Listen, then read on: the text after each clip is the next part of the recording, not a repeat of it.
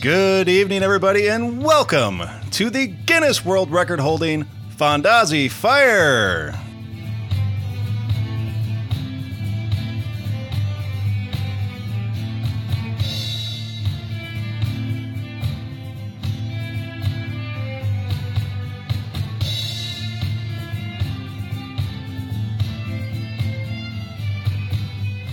That's right, everybody. This is the Fondazi Fire podcast, and this is the show where we ask the question, what do you want?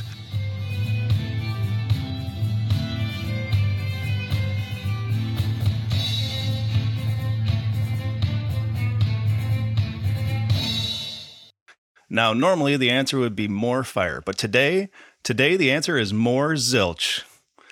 That's right. I am your host, Adam the Rambaro Soko, and with me, as always, is my lovely and beautiful wife, Katie, Mighty Mouse Matrishka. Hello.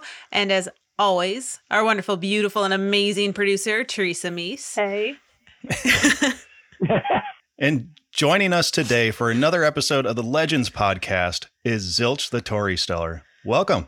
Thank you. Good, welcome. Hello. Hello. Broadcasting. Yeah. Coming to you live almost from Waxahachie, Texas. The beauty of Zoom and podcasts. Yeah, we could do this from it's 1,111 miles away from my home in Minneapolis. So that is a long ways. Yeah, but it can be done. Do you I drive do this down all there? the time. Yes, I did. I did, and I do, and I will be driving back too. Wow. And I know you guys can see me, but the people on your podcast probably can't. But I'm surrounded by my home on wheels. Nice. Right now. A trailer that goes with me when I go off on the road. Terry, we invited you on because we've been doing a series of what we call legend podcasts. We like to get the take of people that have been performing out at the Minnesota Renaissance Festival for more than a couple of years. And that's why we wanted to get you on and interview you. Because I hear you've been there for a little while. Do you know how many years? How many years you've been there? I figured it was north of, or it was near 40. It's 46. Wow. 46. I started out there in 1975 as a hawker for an archery game that was run by an executive for Grain Belt Beer. Oh. Really? Did you have a character when you were hawking? No, just I had a blue costume and a sword, and could talk that. And since I'd always been pretty good at doing fakey accents, so indeed I did. Prithee, uncle, wouldst thou care to take bow and arrow and pit thy skills against thy comrades? I did one season doing that, and then Locken talked me into being a sheriff's man. Okay. With the idea that we would help run the armory and then have plenty of time off to go do other things, including go out and tell stories on the lanes. And in that group of sheriff's men was Mike Koski, whom you might know, Wayne Wallstead, a fellow named Ron Olson, Todd Zolsdorf. Todd Zolsdorf you can find on the internet for his website, Ask Father Z, because he's now a Catholic priest with a website, and he answers Catholic priest questions. Wayne Wallstead is the guy responsible for all of the puke and snot art. So any of their T-shirts or posters, Wayne has drawn them for the last 35, 40 years. Wow. Mike Koski, Mike and Wayne teamed up and were Nip and Tuck, the King's servants. They also worked with Fudd when Fudd was the feast master at Bad Manor, when they built the new Bad Manor, or the current Bad Manor. And so doing the Feast of Fantasy in there. No. The now, let's see, what year? 1984, 86? Somewhere in that era. Designed and built by Paul Sonnerud. who is now a Lutheran minister. So we got Catholics and Lutherans. Do we got any rabbis? Sectarian strife right there in a bad manner. Paul was a friend of Lee Walker's and was getting an MFA at the University of Minnesota at the time. Lee had gotten his MFA and was the new artistic director as of 1981, I think. 81, 82 is when Lee took over from Jeff Siegel. Jeff Siegel, who now owns the Carolina and Arizona Renaissance Festival. So what is your current festivals that you do? Yes, thank you. That's the word. I'm sorry. It's late at night. My brain is kind of late. It's 7 o'clock. All right. All right. I usually start the year, except for these troubled plague times. My first show would have been Arizona, but they did not open this year. And that's in February and March. Next comes Scarborough Renaissance Festival, excuse me. They officially changed their name a few years back. Scarborough Renaissance Festival, and that's April and May. This little Sioux Falls Renaissance Festival for one weekend in June. Now I will go off to Colorado. They're opening in July and going into August. I will then show up in Minnesota. And then from Minnesota, I go to the Carolina show, which is October, November. And it's between 40 and 41 weeks a year. Yeah. Yeah. And then other duties as assigned. So, and it all started in Minnesota, or at least I all started in Minnesota. Yeah, and I was actually kind of curious how it all started. You said you started over at the archery, but like, what brought you out to I started at an archery booth, and then went over to work with Locken at the armory while going out and doing little pickup shows in the streets, totally without permission. And then, in '77, the festival itself, the festival had hired me when I was working with Locken too, so one of those, here's your group. But I got an individual contract as a street entertainer for $5 a day or something like that. And remember, though, that minimum wage at that time was $1.64 an hour. Okay. So I came in that year of 1977 with a whole pile of costumes in the backseat of my car, and I had plans for doing a bunch of different characters.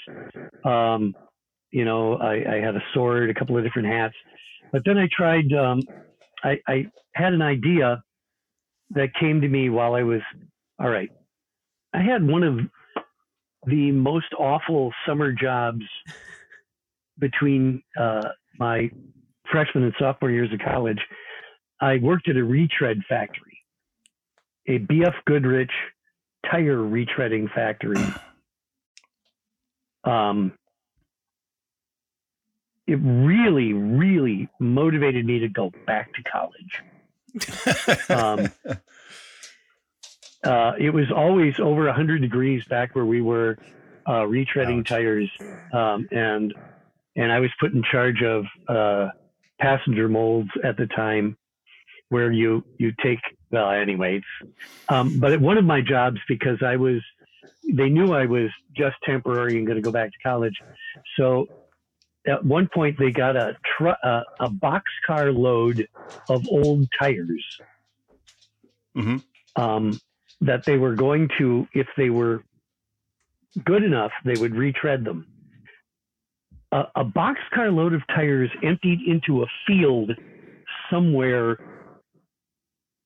Plymouth, maybe, Golden Valley. They drove me out and dropped me there and said, sort them out by size. And so goodness. I was standing on top of this boxcar load of tires thinking, the Renaissance Festival's coming up, as I threw them around I wonder what I should do this year. And I came up with the idea of being a gravedigger who is in, poor straits and always going in the hole. And I said, I'll get a little rope and I'll put knots in it and I'll measure people. Yeah, that's it. And they came up with the whole routine while throwing these tires around. And so I changed into that after a couple of hours of getting bored being a noble. The first day of 1977, changed into the gravedigger costume and started going around measuring people, and got an immediate reaction from Jeff Siegel, the entertainment director at the time, and I would tell stories as well in various places. And then Jeff said, "Hey, why don't you and Todd Menton go do a stage show? You're friends, right?" Sure. So Todd and I would alternate singing songs and telling stories and bad jokes. And we ended up on Witchwood a couple times a day. And that was in 1978. And then in 1979, we went and did separate shows. And I was forced to fill a half an hour just with me. And so I made up new stories. And, what was that? What was that first show about? I would do. Well, we would sing a song called "The Gentleman Soldier," and he'd play guitar, and I play penny whistle. He taught me how to play penny whistle, and we would do some duets. And then we'd take a break, and I'd tell a story, and somehow we would fill about 20 minutes. We'd pass the hat and go, "Geez, we can afford to eat this week," and go back to college where we were roommates. And it was kind of, okay, you do something, I'll do something, let's do something together. You do something again, I'll do something, something together, and we call it quits. And pass the hat and get out. So, and it was a hoot. So what did you do to make it so you could do it on your own? Made up more stories. And these were all Spoonerisms? Yeah, all Spoonerism stories. I started out with the Peetle Thrigs and the Oldegoks and the Beathrairs. Eventually added a Riddlehead Hidingrood. And then that summer of 1979, one of my very good friends, a guy named Doug Grab, you guys, he played Merlin the Wizard. Doug eventually became the site director of the Sterling Renaissance Festival in upstate New York. But Doug, Todd Menton, Walter Napierkowski, and I were all roommates at St. Cloud State. Oh, okay. All right. So the reason that Walter and Hazen Marcoux and Minrod Meyer also ended up working at the Renaissance Festival is because Doug, Todd, and I recruited them. They were our fellow theater majors. So, how can I pull all these threads together now? So I ended up doing a half an hour show. Jeff Siegel, at that point in time, in 1970, coming up on 1979, there were four owners of the Minnesota Renaissance Festival: Ray Methuen, John Robinson, Jim Peterson, and Dave Pearson. Ray Methuen and John Robinson bought from a nonprofit company called Pastimes Inc., the Colorado Renaissance Festival. Now, they had run in 1976 and 77 until their site in Morrison, Colorado, was condemned by the Army Corps of Engineers because it was eventually going to be underwater. The Army Corps of Engineers was building a dam, so their site got condemned for a dam project. And Slim, the guy who owned the land at the time, really wanted to thwart the government and asked to be paid in gold bullion. But eventually they just took it over and paid him off somehow. Anyway, so they were losing their land. They didn't go up in 1978. Ray Methuen and John Robinson bought the show and were going to take it for profit, and they moved it to they now have a permanent site in Larkspur, Colorado. But for 1979, they did a quick parking lot style show in just a big empty field on a 45-degree angle. Oh, jeez. And Jeff Siegel, the artistic director from Colorado, said, "Hey, Doug, hey, Terry, you guys want to go to Colorado? We could use Doug because he looks just like their poster." They had Merlin the Wizard as the poster child, all in gray, and that happened to match exactly what Doug looked like. So Convenient. Doug was the poster child. Jeff thought he needed a friend, so they brought us out to Colorado for 4 weekends for this sort of parking lot show on a 45-degree angle. And also that year, Sac Theater was there, and the Flying Karamazov brothers, and who else? First time I'd ever seen a hurdy-gurdy. A guy named Michael Huppert came in from California and played hurdy-gurdy. And John Van Orman was there, and had a lot of Minnesota guys, the site crew. And it was a hoot. Sounds awesome. My first away game was Colorado. 4 weekends. It snowed one morning before we were set to go out. First time I ever got snowed on at a Renaissance festival. Second time was 1985 in Minnesota. So that's how I started traveling. And then I would just go back and forth, Minnesota, Colorado, and try and pick up other gigs in Minnesota. I had started doing directing plays in community theaters, and then formed a company with Brian Murphy and Betsy Smith and Todd Menton called Irons in the Fire. And we tried doing Theater of the Shopping Mall when River Place was still an entertainment venue for street acts. And we did shows there.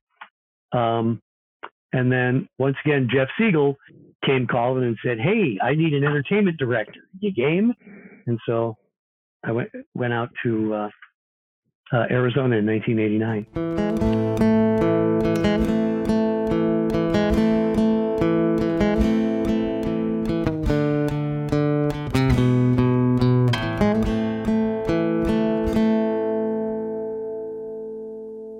I'm kind of curious, where did the idea of spoonerisms come from? Like, where did you learn how to do spoonerisms?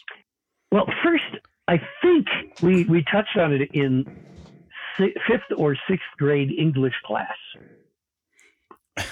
I think we talked about word games like Pig Latin and spoonerisms and things like that. And then I heard Archie Campbell on Hee Haw do a Prinderella and the Synths. And I went, that's easy. So I made up a Three Little Pigs. And that's when I was about 12 years old. And I started entertaining my friends with that. Well, my friends were all folks who would eventually work at the Renaissance Festival. So I had a very funny group of friends.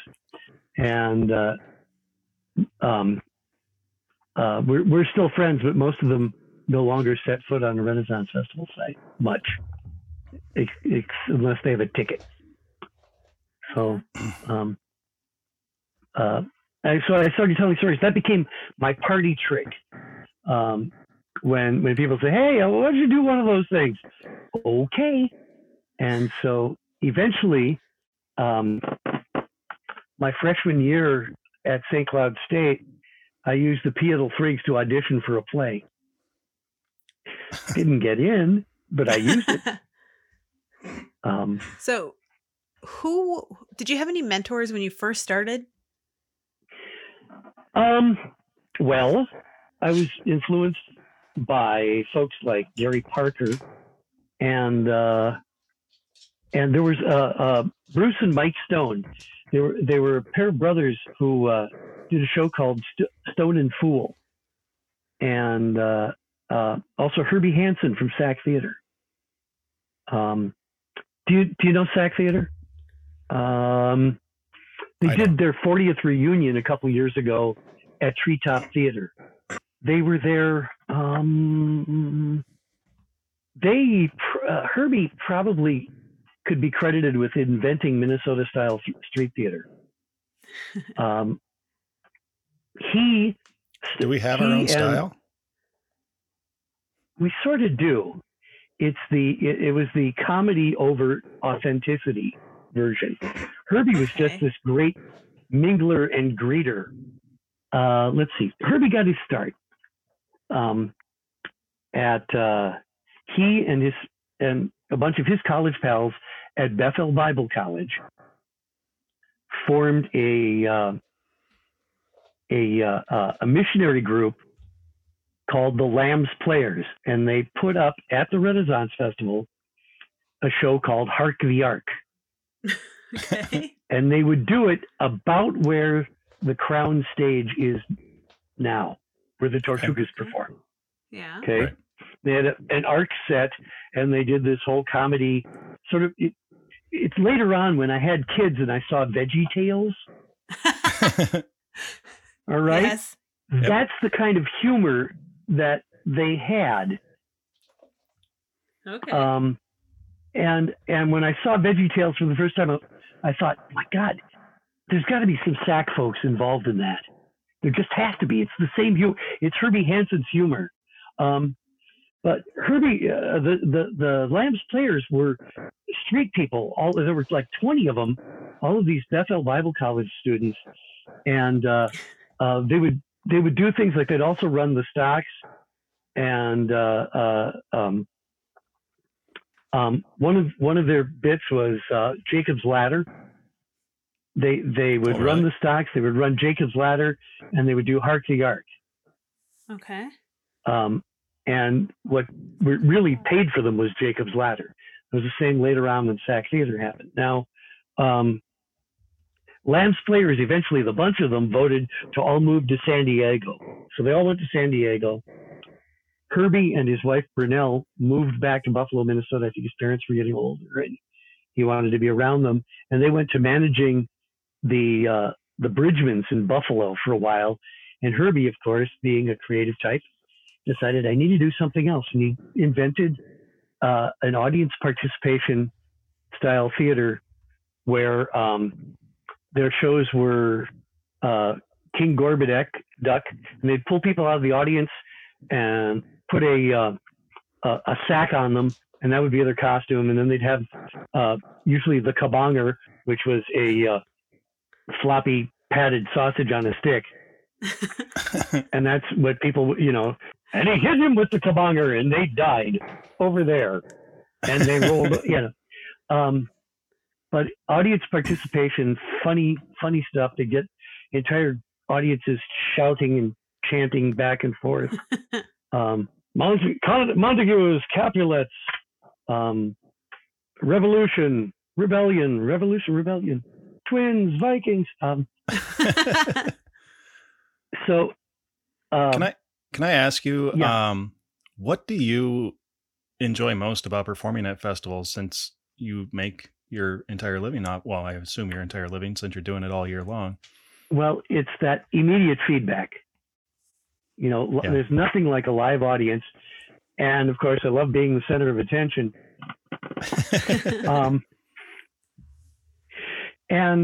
It's just, in some ways, it's always been it's been the path of least resistance too. I tried it out and people told me I was good at it. So I went, okay, well, this is easy. It just comes very naturally to me, and standing up in front of a crowd and just saying what comes to mind and getting an immediate reaction and having that exchange. It's the best. I mean, it's hard to describe it. It's the same rush that every performer gets when they're having a good day. Right. Except I have, instead of doing a play where you rehearse for 8 weeks and get about, if you're lucky, a dozen, or, if you're running professionally, you'll get hundreds of performances. But, I don't have to rehearse and I get all my performance yayas out. Thousands and thousands of performances. Right. If I work 41 weekends, what's that? That's generally about 82 days, and there's a couple of three-day weekends in there, so 85 days, and I do 4 shows a day. That's 340 shows a year. Yeah. That's pretty incredible. Yeah. And 340 shows a year, multiply that by 40 years. No, don't. Just don't. It's, yeah. So do you think in Spoonerisms? I can. I Do you can just beat turn out it of on a and rook off? that way. I can do it off the hop of my Ted lol, the if dong day lay. Okay.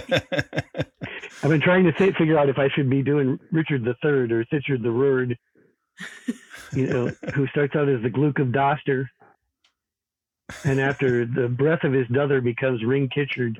Now, was he really a Cad Bing, or did he get a daw reel because Tedry Hooter actually prun the wise? And of course, Ristery is hidden by the... Anyway, that was off the top of my head just now. What does a day look like for you? Like, since the sun comes up in the morning. My average day at Minnesota, or any day, well, they follow a pattern. Usually, just like Minnesota, wake up in the morning. I get to sleep in at every other show because the only show in the country that starts at 9 o'clock is Minnesota. Yep. But most days, wake up at 7, make myself breakfast, throw something in the crock pot for dinner, fall out of the trailer for cast call at 9. Here at Scarborough, they don't make stage acts show up till 9:30.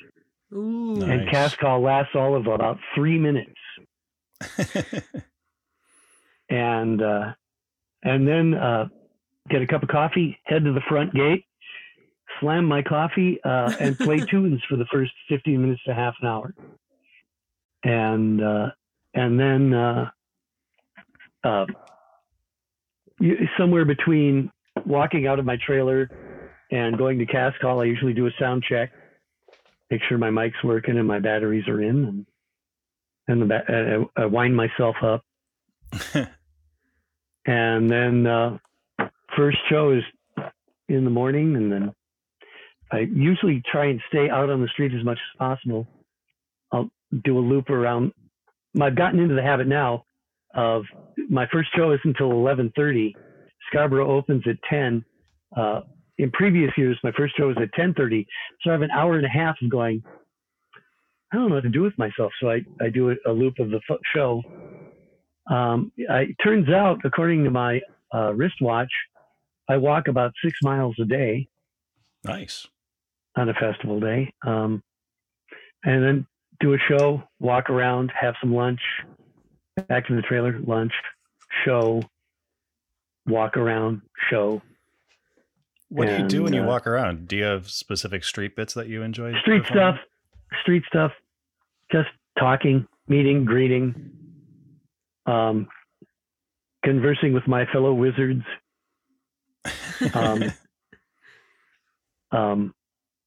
getting caught up on after you've seen an audience for a couple of decades, you get to know some of them, and it's like family reunion every day. In Minnesota, it's literally a family reunion because that's when my extended family comes out, and it's really fun to get back in Minnesota and stand on stage and go, "Oh, I'm related to you. Went to high school with you, college with you guys, and dated." Okay. So, but that's I've kind of let the Gravedigger character go because hated carrying the shovel around, and I had a permanent bruise on the back of my calf from it banging on me. Wow. Yeah. And I really discovered that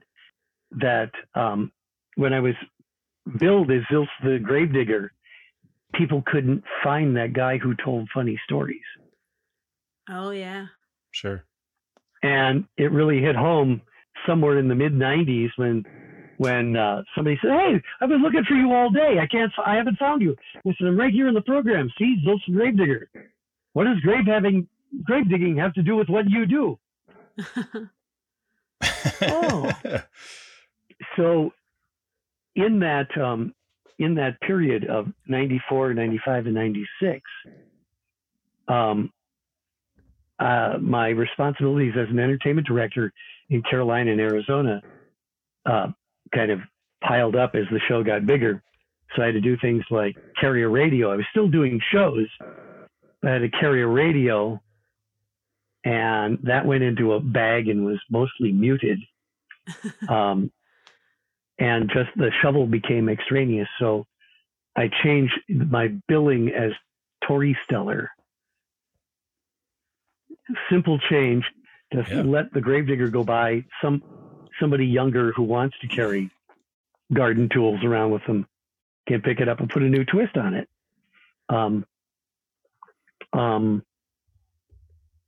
And I also wanted to carry around cassettes because I made a cassette.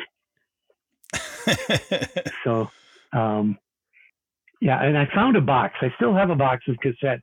If anyone out there wants one. I kind of do. I do too.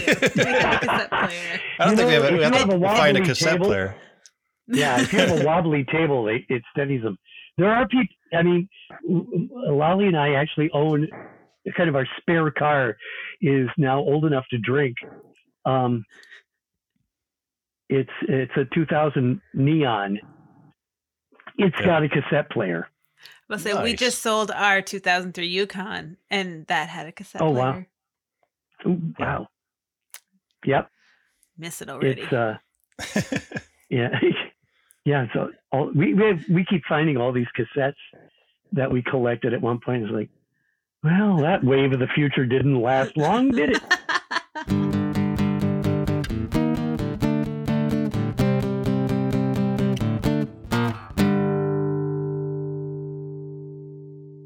So when you changed over to the Tori Stellar, was there a costume change as well? No, it just not really. It just let me go a little highbrow, more, have some upward mobility if I wanted to. Okay. But it's still vaguely the same shape. The material has just gotten better, and so is my show.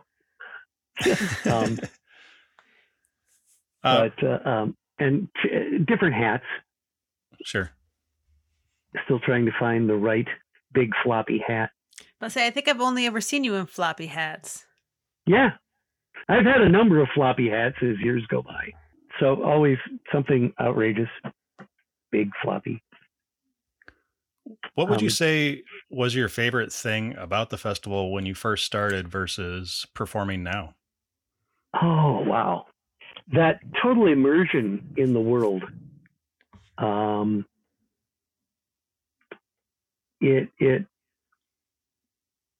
You walk in and everyone around you is in character, and you really hone your skills and your reaction time, just being able to talk to and entertain as you walk along.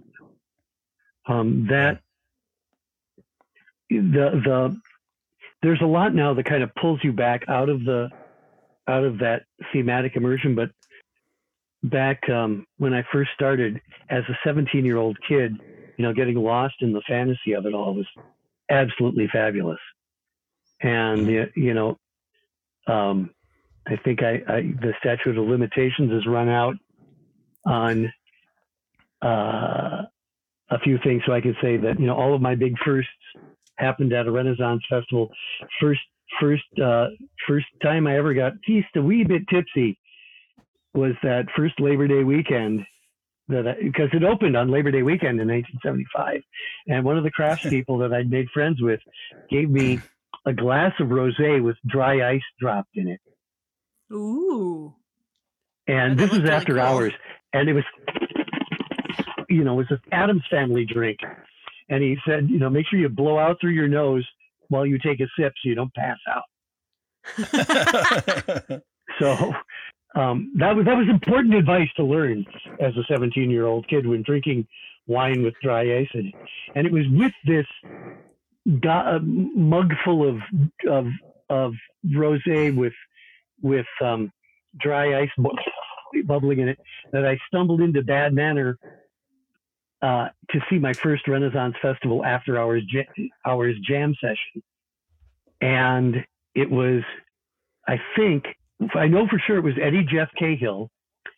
It was the first King that I knew, which was Michael Brandt of Brandt Berryman Advertising, who is very, very funny and had just a lot of quips constantly.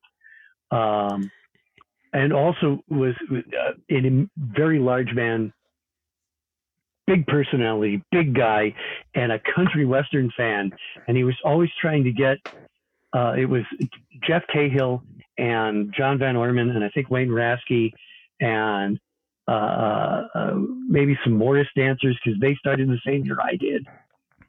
And they were having a music session in Bad Manor, and they were singing the London Homesick Blues and the Battle of New Orleans, because the guy who played King was bound and determined these guys are going to sing him some country western music.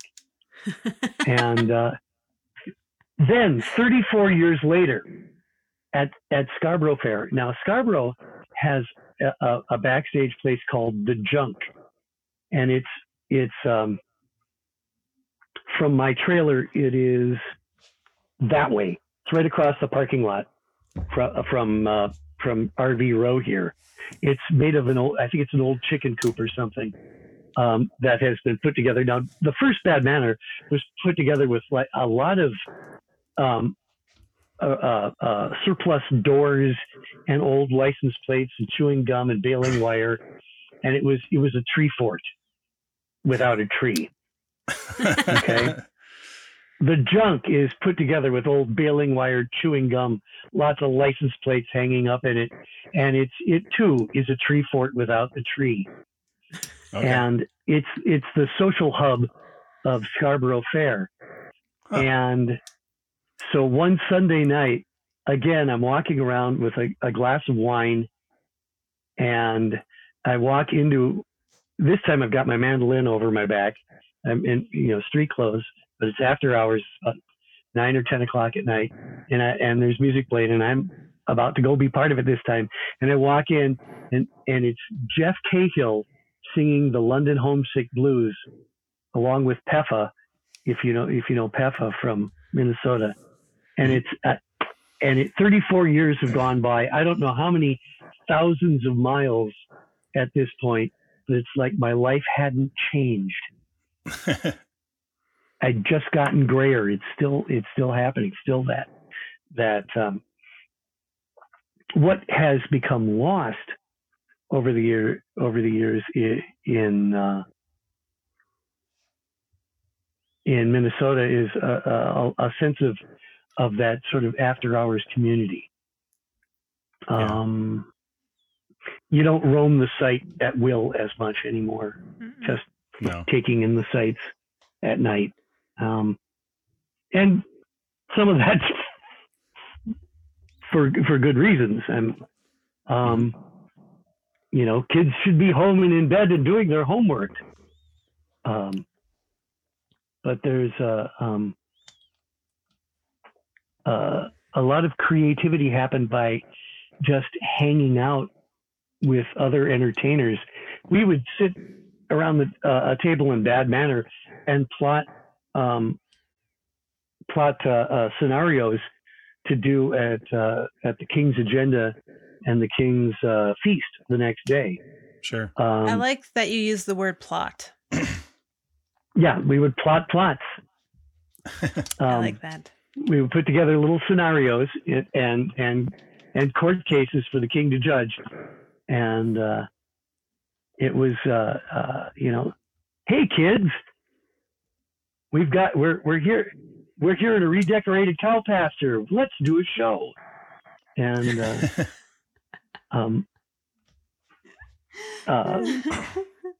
that's how stuff got created. Was sitting around after hours going, I've got an idea for something. What do you think? And we'd all work together and plot it out. I love that natural creativity and hanging out with one another. Mm-hmm. Yeah. What a bonfire. Plus, there were venues. The Royal Court had what was it? 3 events. There was the feast at noon. There was a post-parade show, but that there was the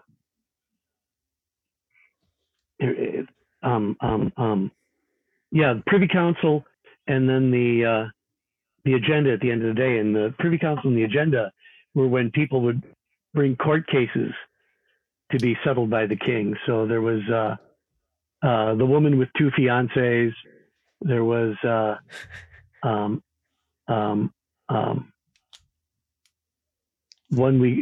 was when Lee Walker would stand up and do the wine steward, which was a lot of fun. Ended up with him getting, it's because they found a case full of breakaway bottles. They said, what can we do with these breakaway bottles? I have an idea, says George Truman.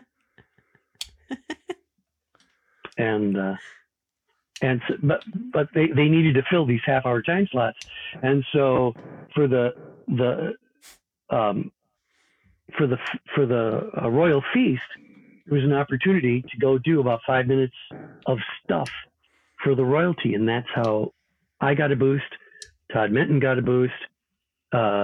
Smee and Blog, the Singing Executioners, made their debut there. Have you ever heard of those guys? I have not. The Singing Executioners. Okay. Nope. All right. Well, but a lot of folks would cut their teeth by doing 5 minutes for the royalty at the feast before they tried it out, either out on the streets or on stage. The Closing Gate show, when there still was one, was another venue for trying something out.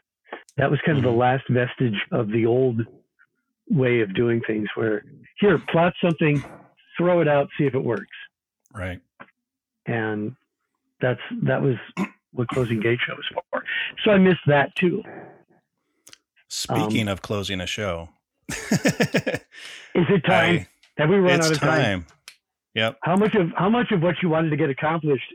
Yeah, I think we did a great job. We got to find out a little bit about you and your character progression, and just some really great stories. Or lack thereof. Yeah. Well, that's some of the best. You got a winner from the start. Oh, well, thank you. Yeah. It's, I've followed the path of least resistance pretty much. It's taken me, across the ocean. I've performed at the Robin Hood Festival in Nottinghamshire, England, because of Renaissance festivals. That's awesome. I've met a number of governors of Minnesota because of Renaissance festivals.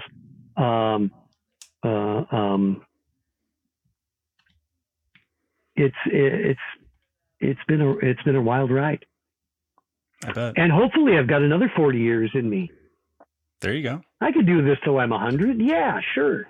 Sure. One of the ways that we like to wrap up the show is asking our guests to share a word of wisdom that they could impart to our listeners, whether they're performers or just, patrons. Oh my. Word of wisdom. Yeah. Don't be afraid to fail. And don't be afraid to fail big. And once you do fail, walk away from it, look back at it and go, what can I change? But fail, you know, if you don't fail, you don't learn.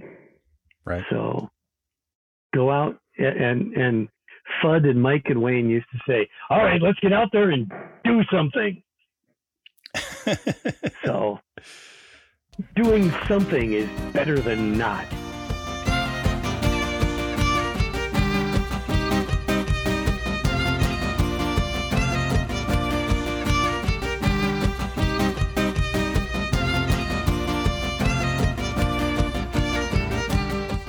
If you want to become a Patreon subscriber, pop on over to Patreon and look for Fondazi Fire. If you have any questions or show ideas for us, anything that you want to know, then email us at fondazi@gmail.com. Make sure to subscribe to Fondazi Fire Presents What Do You Want on your favorite podcast platform, and we'll see you next time.